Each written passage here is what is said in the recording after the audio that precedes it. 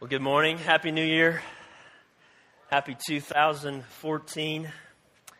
And so I guess my hope for you at the beginning of a new year is that over the last few days that you've had enough time to slow down enough to reflect on what happened to you and what you did last year and what God did in your life last year, and remembering what He did, and then also what's God doing in your life this year. And I really like this time of year because it's a great time to say, you know, God, what's next? God, where am I supposed to go? And to really come to God with things loosely or maybe even empty hands and saying, you know, God, what do you, where God, how God, what God, and I think it's just a real important time for us to do that. And this month, today, we're going to start in the book of James, and I'm excited about that. I think it's an unbelievable book that God has given us, and I like it because it talks about the where, and it talks about the how, and it talks about what we're supposed to do. It's very calling us to action, and I think that's good, but I want to say that where we're going to start today, that's not where James starts. James doesn't get into so much of where we're supposed to be and what we're supposed to do from the beginning. And I think there's a reason for that. In fact, I think there's a really profound reason why this book of action doesn't start with action. That it starts with something much deeper than that. And it really starts with the question of who. And many times I think we want to go to God and say where, what, how, and what God wants to do is He wants to deal with who, and that who is you, and that who is me. And He wants to deal with us. And He wants to do some things in us before He wants to take us somewhere and tell us something what to do and all of that. So on that, let's just pray and ask God to speak to us and lead us during this time. Well, Father, we do thank You for 2013. And Lord, we thank You for Your faithfulness in so many ways in this room. And Lord, we just look forward to this coming year. God, we just want to hear You today. We want to know what You're doing in our lives. And Father, we just ask for a clear perspective this year of what You're trying to do in us. And God, I just pray for perspective and the discipline to get where we need to be in our lives and our families and our neighborhoods and our jobs and wherever that is, where we don't miss Your kingdom. We don't miss what You're calling us to do, what You're wanting us to do, and what You're wanting us to be about, and who You're calling us to be. And so, Father, we just commit this year to You. We commit today to You, and we thank You for Your word and Your faithfulness to us. And we love You. In Jesus' name, amen. So, real quick with James, I think it's important to get a little bit of context before we get into James. And I'll just ask this. So, we got the book of James. Who is James? Who? Jesus' brother? Anybody else got an idea who James might be? Okay. Yeah.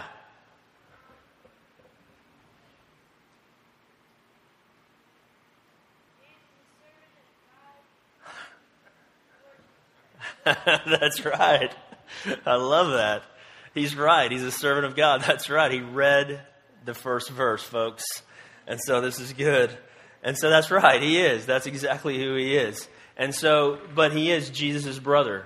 And so, but I think there's been a little bit of question about who that might be. And some say, well, there's James, the son of Zebedee. Wouldn't you like it if your dad's name was Zebedee? That'd be so awesome, my dad. But anyway, there's another James in the Bible who was brothers with John. And Peter, James, and John, they were kind of in the inner circle with Jesus. And so there was that James. But the reason we don't think it's that guy, that James, that wrote this is that he died in like 44 AD, which was what we would think is too early. This book was probably written after that. And so we believe that it is indeed Jesus' brother that did write this. But when you read the Gospels and other parts of the New Testament, you don't really hear that much about Jesus' brother James. You don't hear him talked about too much really at all. But where we do see his brother get into action is after Jesus was resurrected. Then you begin to see him, and then we see him in this book. And so I guess it'd be true for all of us that if your brother was resurrected from the dead physically, you would probably get into business. You'd probably start doing something, right? And so, because that would wake you up a little bit. And so I think that's what happened. And so James was really big time in the Jerusalem church. He was the first bishop in that church. Many call him just James. And so as we move through this book, we'll see some of that. And he was protecting Jewish tradition and action and being about God's will, God's way in the church in the beginning. And so we think that's who wrote it. I believe that's who wrote it. So if you will, go with me to James chapter 1, if you got your Bibles today. And we're just going to read the first 8 verses. Here we go. James, a servant of God and of the Lord Jesus Christ, to the 12 tribes scattered among the nations. Consider it pure joy, my brothers, whenever you face trials of many kinds, because you know that the testing of your faith develops perseverance. And perseverance must finish its work so that you may be mature and complete, not lacking anything. If any of you lacks wisdom, he should ask God, who gives generously to all without finding fault. It will be given to him. But when he asks, he must believe and not doubt, because he who doubts is like a wave of the sea blown and tossed by the wind. That man should not think he will receive anything from the Lord. He is a double-minded man, unstable in all he does. And so he talks about consider it joy when we have trials, when we go through these trials. So what are we going to face in life? It's not a trick question. Trials. It's going to happen. Trials are going to come our way. And it's a really simple picture of what he's painting here. He's talking about these trials that are going to purify us. They're going to change us. They're going to make us more mature. They are going to do something in us that is deep. And that's what God uses to get us to a place of maturity, is a trial. And so it paints this picture of purification where heat is applied to make something more pure.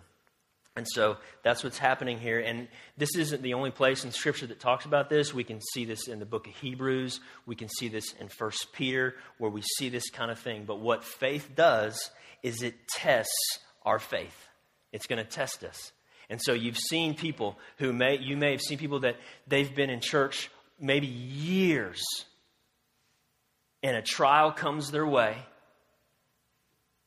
and then they walk because it was just too much. And maybe their mentality is this: I can't believe that God would allow that to happen. And so sometimes really what that is based on is a theology that's a little messed up, because what some people think is, well, I'm going to come to Christ and I'm going to come to God and I'm going to go to church and I'm going to do these things, and then things they're just going to get a lot better. And that's not the way God always works with us. And so we should expect that that's going to happen. But what James is saying here is that when those trials come, what's happening is God is testing your faith. God's testing us. And so it's a little strange to me to read these and think, well, we should consider it a joy, but that's kind of what's happening. But you know what? Jesus said something significant when he was on earth. He said that no servant is greater than his master. And so if Jesus Christ is our master, then we should really expect that there's going to be some suffering in life, that there's going to be a trial that is going to come our way, because it's what happened to him. It's what does that. But I think we live in a culture that really seeks comfort that really seeks to try to protect ourselves from suffering, from trial, and all that kind of stuff. We live in a culture that says, listen, if you're suffering, you need to get a lawyer. Right? We live in a culture that says, listen, you don't deserve that. Really? So here's kind of my conclusion on the American culture. In light of suffering and in light of trials, it's this. Our culture does not prepare us to suffer. It doesn't. The culture that we live in our lives, does not prepare us to go through trials and to suffer because we don't deserve it. We're entitled to better. We're entitled to something different. But that's not what the Bible teaches us. The Bible says when a trial comes your way. Not if, but when. It's going to happen. And God's going to use it. And so today I want to talk a little bit about this and the fact that, first of all, we will face trials. And I want to talk about why they happen and that God gives us a new perspective with these trials. And then I think that kind of to wrap it up, God gives us a couple of disciplines to live in those trials and to struggle well in the trial. And so the first verse talks about this is, consider it pure joy, my brothers, whenever you face many trials. And so if I'm looking at that, it's kind of like we should, in the midst of the trial, we should have joy. I don't think that's what he meant. Because I think the most natural response in the midst of a trial is sorrow, is hurt, is pain, is all of that. What he is saying is, I'm giving you a perspective in the midst of the trial. Consider it joy, because on the other end of what's going on right here, you're going to be more complete and you're going to be more mature. You're going to be better for it. It's not happy all the time because you're in the trial. That's not the joy. That's the hard part. But it is going, I'm in this trial. I'm in this suffering. I'm in this. But I know that God has a plan for this. And when I get over here, I can look back and say, I'm better for it, that I went through that I lived through that. And so I think if you're in the younger section, maybe over here, you might have a hard time understanding that. But if you're really old like me, only like 2 people laughed. I'm not that old. But I have learned this. And it's this, that suffering equips us. Trials equips us to be better dads, to be better moms, to be better wives, to be better husbands, to be better friends, to be better neighbors, to be better employees. We're just better for it. And so this suffering in our lives allows us to do that. But until we experience that, until we allow these trials to work with our lives, we're not quite there. That God's going to use these to do it. And I really like the language that he uses here. Because when he says, consider it pure joy, that word consider really means count it. Listen, what I'm trying to do is get you down the road to think a little bit ahead.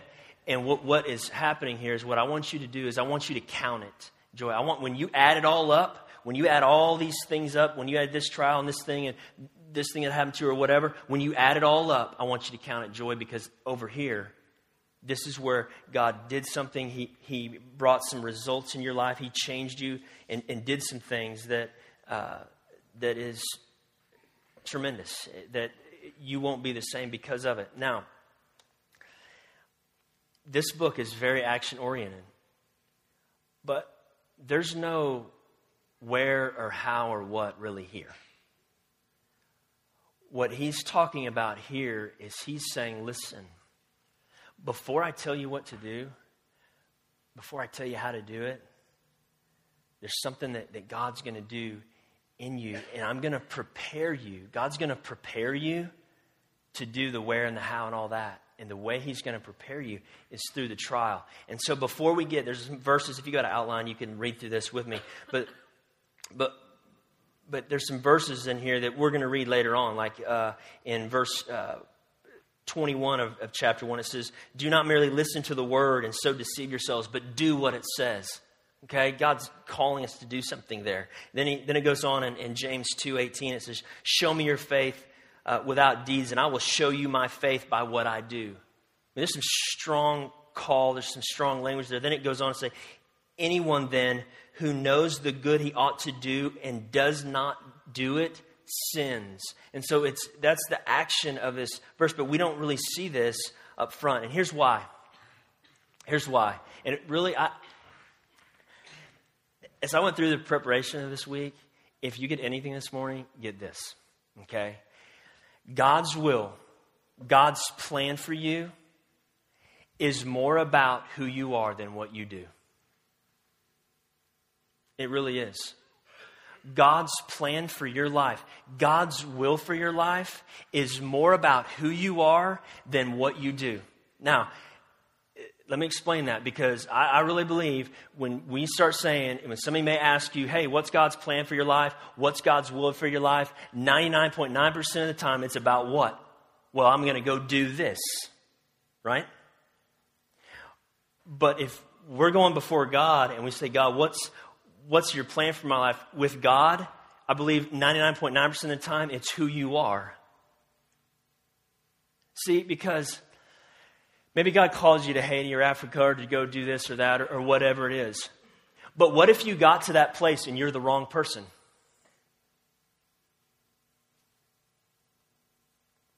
Then does it really matter that you're in the right place if you're the wrong person? Right? See, so God's trying to do something in you before he wants to do something through you. And so that's why James, when he starts this book, he doesn't go into all the things, some of these verses I just read. He goes, hey, listen, I want to let you know, Jerusalem people, because what was going on in this place is all the Jerusalem Christians in that city, he's speaking to that church, had left Jerusalem because of persecution, and they were scattered. And he's saying to them, hey, listen, consider it joy that you're scattered. Consider it joy for the trials. Consider it joy for the persecution, because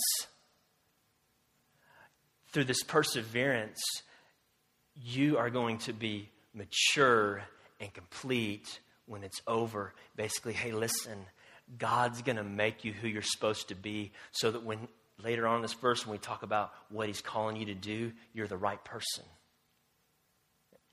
So I think there should constantly be, as followers of Christ, kind of a check in our spirit about, am I the person God's calling? Am I the right person? Am I the right person to be a father? Am I the right person to be in this church? Where is that? Wherever you are in your job, are you the person you're supposed to be? And I think that is first before all of these other things that God may call us to do. And so I think the challenge is allow God to make you someone, and he'll get you somewhere. Allow God to make you the person you're supposed to be. And I guarantee you, if you're that person, he's going to get you where you're supposed to be. He's going to move you to that place or whatever that is. And so I think that's kind of the overriding thing of what's going on here, is God wants to develop that character, that maturity in our lives. And the way he does that is through these trials. And he's going to do that. And I think there's a little bit of a transition once we get into verse 5 here. And he gives us a couple disciplines, a couple things that while you're in the midst of the trial, he doesn't leave this context of suffering, of trial. He then gives us a couple things like, hey, listen, when you're in this, here's a couple things you should do. Here's a couple things that you should think about. So let's read verse 5 through 8 again. If any one of you lacks wisdom, he should ask God, who gives generously to all without finding fault, and it will be given to him. But when he asks, he must believe and not doubt, because he who doubts is like a wave of the sea blown and tossed by the wind.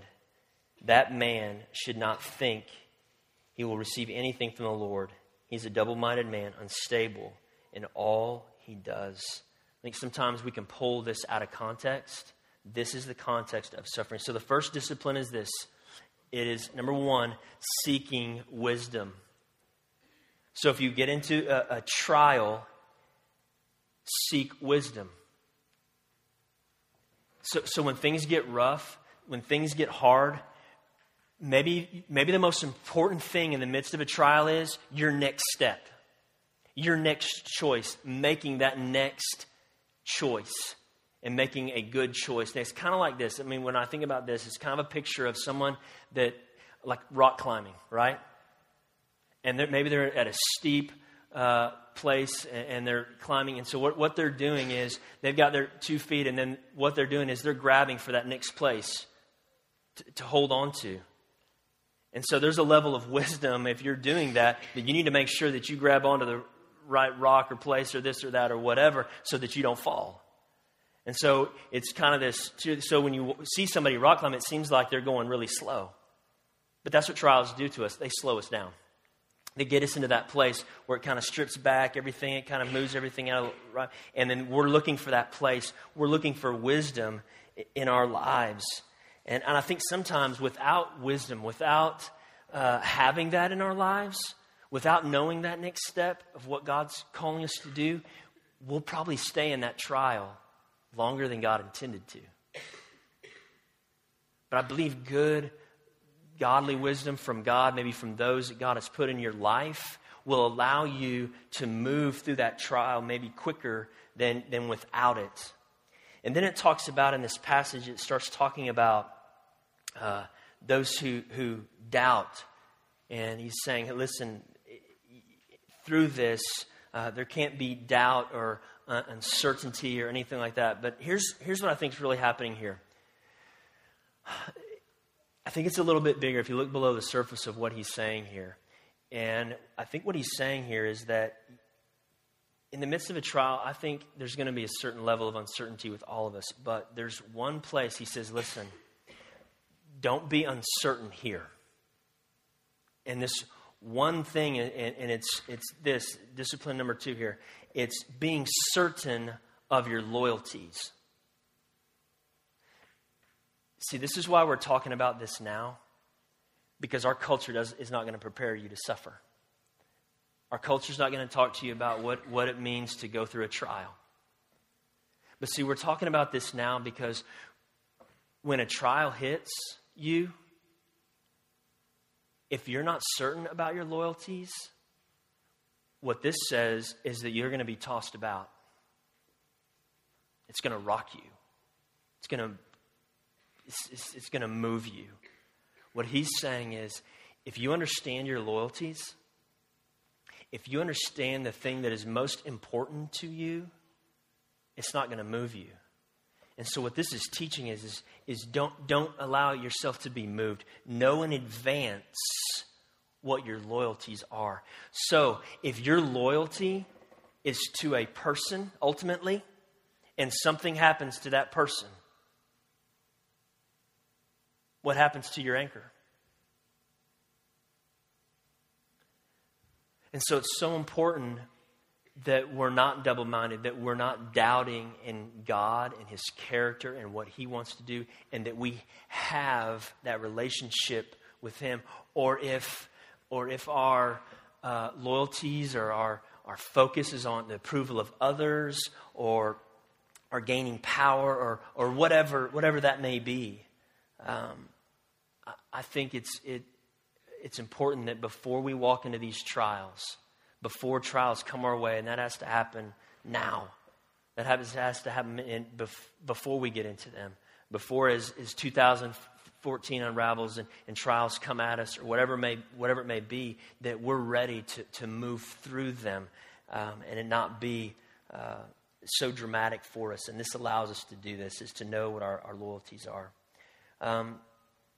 At the same time, I don't think, even though we know where our loyalties lie, even though we know God is my anchor, God is my rock in this. I'm not moving on that. I'm not going to be tossed about. This is what I believe. This is where my trust is. That doesn't take away the difficulty of it. That it's still going to be difficult. There's still going to be things that happen. So I think the question going into 2014 is really think about, where do your loyalties lie? What do you really believe? What are you really trusting in?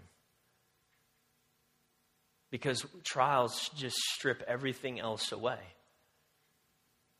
And they force us to deal with things. And what I would say is deal with them now, not in the midst of a trial. You ever met somebody that's going through a trial and they really don't have an anchor? In fact, it's really hard to give counsel to a person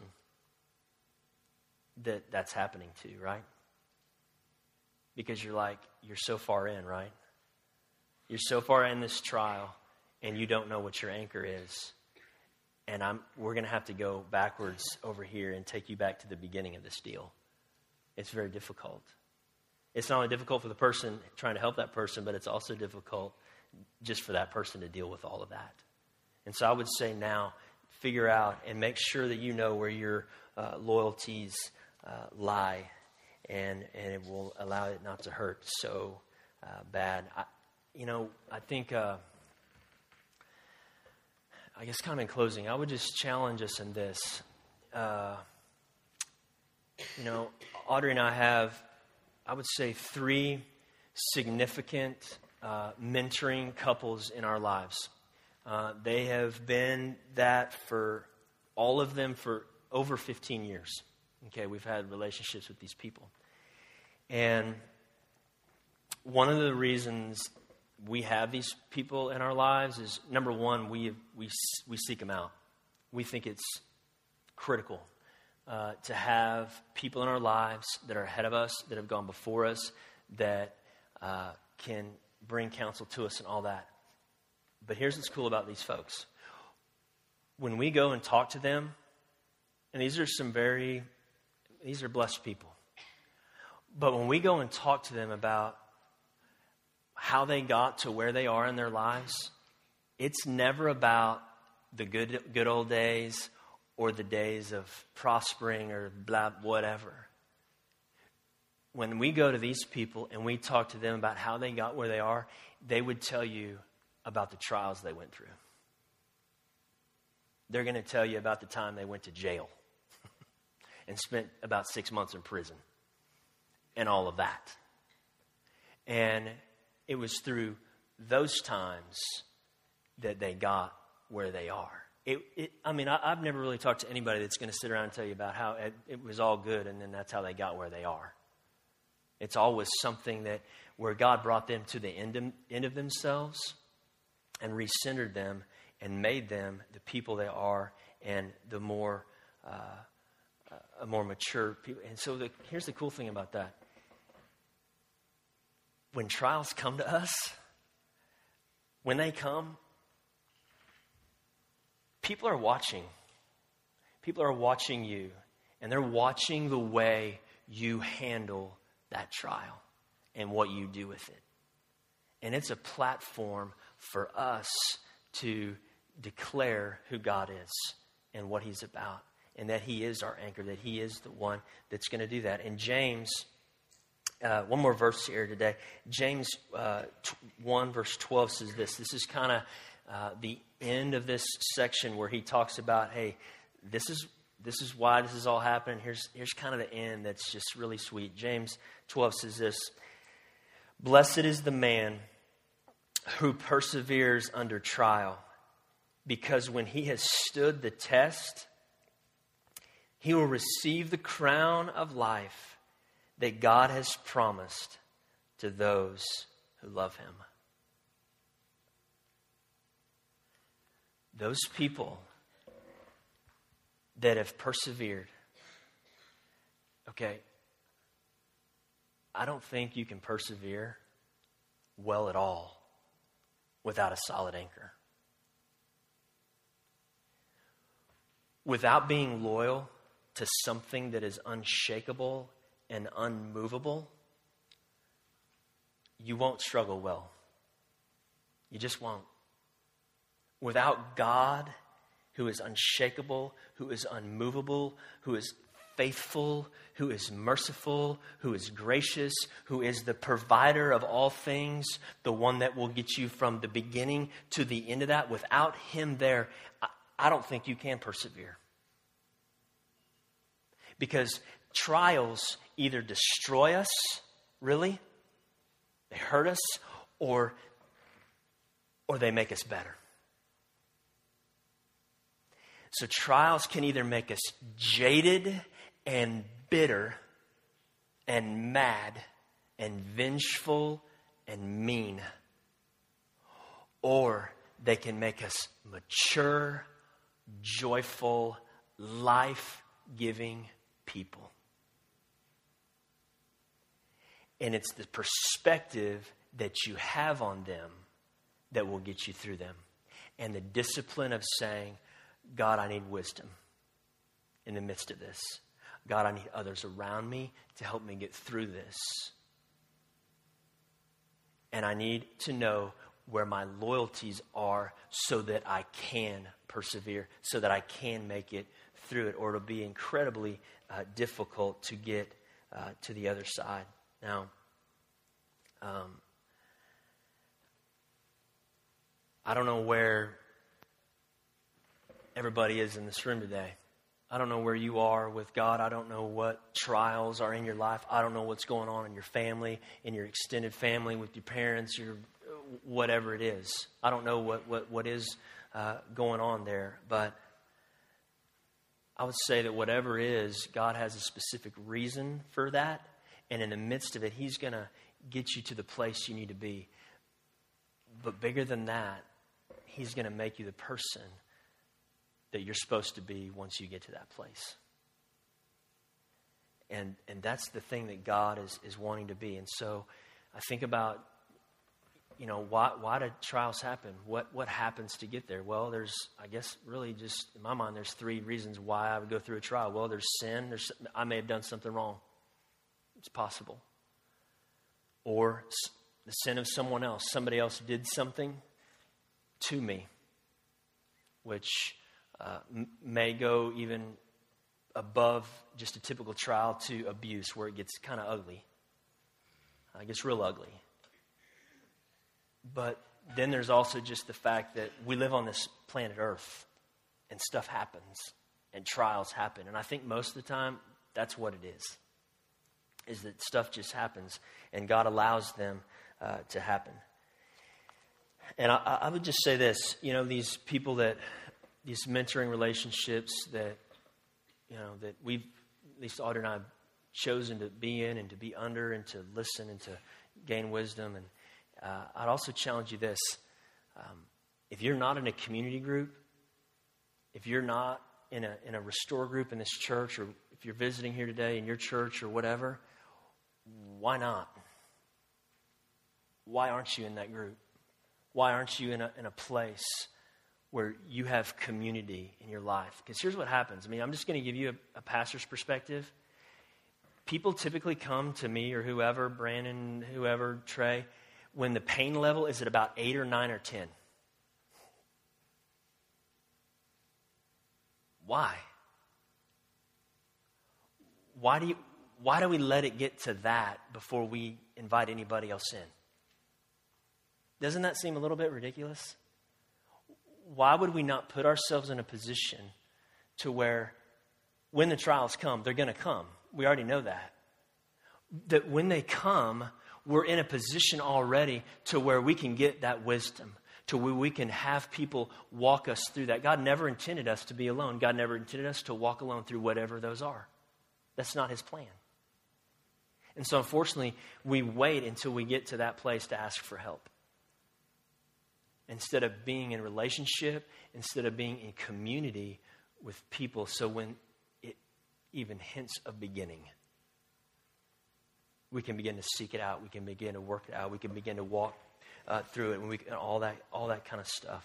So I would just challenge you this year, in the midst of of what could potentially happen with trials is to find yourself in a restore group. And there's a bunch of them that you can go to. And I know that we are, as pastors, as staff here, really intentionally starting and looking to start even more groups to help you find community and find that place where you can belong, where you can live life. And so I just challenge you to do that this morning, just as a place to do that.